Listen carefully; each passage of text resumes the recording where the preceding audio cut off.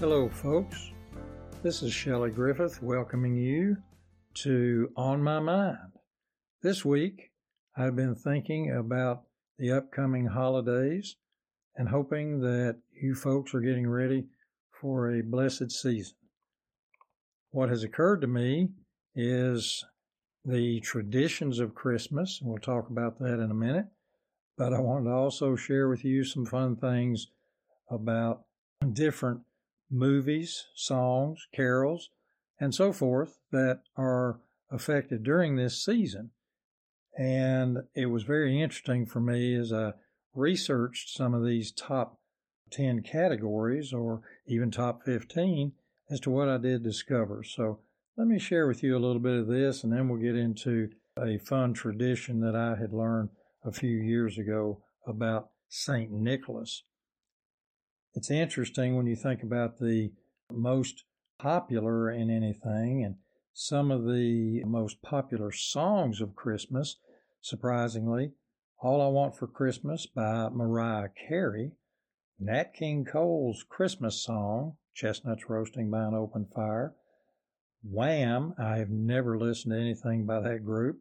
Last Christmas is their hit. Bing Crosby, of course, as we all know, did White Christmas, totally my favorite. Brenda Lee, Rockin' Around the Christmas Tree. Jose Feliciano and Feliz Navidad, very popular song. Run DMC, another group I've never listened to, Christmas in Hollis. And Bruce Springsteen, Santa Claus is Coming to Town. I never would have guessed that. When you look at Christmas carols, which we all love to sing at various church services or midnight masses around the country, O Holy Night came out in 1847. Silent Night, perhaps my favorite and my wife's favorite, 1818. In the Bleak Midwinter, 1872. Hark the Herald Angels Sing, 1739. O Come All Ye Faithful, 1744. O Come, Emmanuel came out in 1861. Coventry Carol from Old England in the 16th century. O Little Town of Bethlehem in 1871, and Away in a Manger, 1837. And when you look at movies at Christmas time, and we all know about the Hallmark series that are extremely predictable, but number one comes in It's a Wonderful Life. Second, The Nightmare Before Christmas. Third, Miracle on 34th Street. I was just in a production at our local arts center as one of the characters in that play. It was wonderful. A Charlie Brown Christmas comes in. Elf, perhaps one of the more modern Christmas stories. A Christmas Story, and hopefully Ralphie not shooting his eye out. Home Alone, White Christmas, and one I didn't even think about as a Christmas movie, Die Hard. And then, of course, always the various versions of A Christmas Carol. How the Grinch Stole Christmas is right up there in the top 10. And then, for those cartoon lovers, Rudolph in 1966. These are just some of the examples of favorites that we all have. I began looking about 3 years ago at a column that I had written for our local paper, and it was really interesting coming up with the legend, if you will, of Santa Claus and St. Nicholas. And I found two wonderful books. One, History of Santa Claus 1. The other was History of Santa Claus 2. These stories had photos of carvings from various figures throughout the world, and these are absolutely gorgeous, and they taught me a lot about some of these traditions. First of all, we see that as Christianity spread throughout the old world, gift-giving seemed to have a beginning, as we would understand, with the three wise men bringing gold, frankincense, and myrrh to honor our Savior's birth. Over 300 years later, a man called Nicholas was born in what today is Turkey, and he became known for his good deeds and was given the title of Saint Nicholas. And as cultures changed over the centuries, he became entrenched in folklore in various ways. One legend had it that Nicholas surviving a shipwreck near Myra around 200 AD, came into a church and was elected bishop of that area by the elders because a vision had told them to choose the first person to enter the sanctuary who'd survived the disaster. His many good deeds in his lifetime led to different cultures honoring him on December the 5th, the eve of his death. It became known as St. Nicholas's Eve, and that and Christmas Eve have joined hands as special celebration days in December. In Russian history, Nicholas became a patron saint of sailors, maidens, packers, and pawnbrokers. And then after being a worldwide folk hero for over 600 years, Saint Nick, as he became known, was depicted in various physical forms. His beard actually was dark, but it was changed to white around 1300 AD.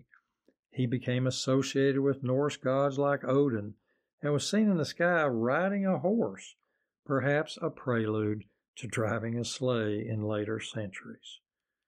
Our Victorian age Santa Claus was referred to in England as Father Christmas, and he was pictured as a huge person in a fur-lined robe, mistletoe headdress, chubby red cheeks, smoking a clay pipe. The Dutch held that Santa rewarded those who were good and punished those who were bad, and the Protestant Reformation taught us that the standard bearer for the holiday should be a child, and it became known as Christkindl, Christkindl,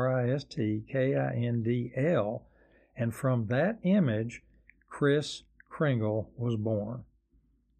Other countries enjoy Christmas with their own stories and traditions. Norway will honor Odin as a rose. Spain adopted the Feast of the Magi, and to this day the children in Spain still write letters to their own version of Santa. Italian children make their pleas to Befana, Befana, a woman gift giver who made her visit on the 12th night of Christmas. Presently, the celebration is known as Befana Day and is really a giant hit with everyone. In Bavaria, during Martin Luther's time, St. Nicholas was replaced by their own gift giver, Christkind, Christkindt, and after a time, St. Nicholas reappeared in order to travel with Christkind, and together they would visit each home to check on the children's behaviors, and if everything was okay, they would leave them gifts.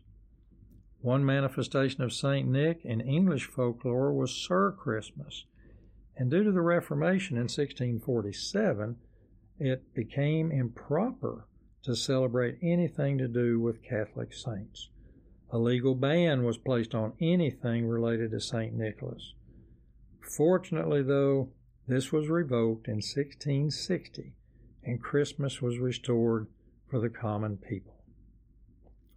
No matter what traditions are associated with Christmas and how we view the holiday, most folks agree it is a time for merriment, relaxation at the end of a long year. That image of a jolly old elf in a red suit is perpetuated in poems, songs, TV fare, just like we were discussing. I sincerely hope that for each of you, this most joyous of holidays will be there no matter how you celebrate them. Warm yourself in front of a chestnut crackling fire with some hot chocolate. Listen to these Christmas songs that take you home to your memories. Snuggle up with family, the grands and the great-grands. Play some board games, card games, and have a super meal with loads of good, delicious desserts to follow. But more than anything else, remember what started it all and what so many of the legendary Santas did to drive the traditions over the centuries. And when it all settles down and the day is over, listen to the quiet in your mind and be grateful for what you have hopefully gained. Love, family, friends, peace on earth, and goodwill towards all. And if you folks would like to respond to anything on my podcast, please email me at shelgriff@gmail.com. That's lowercase SHELGRIF@gmail.com, and I'll be happy to look at that and get back to you in future issues with any answers that I may have. And I'm Shelley Griffith, and this has been On My Mind, and I hope you have a safe and healthy Christmas, and I'll see you further on up the road.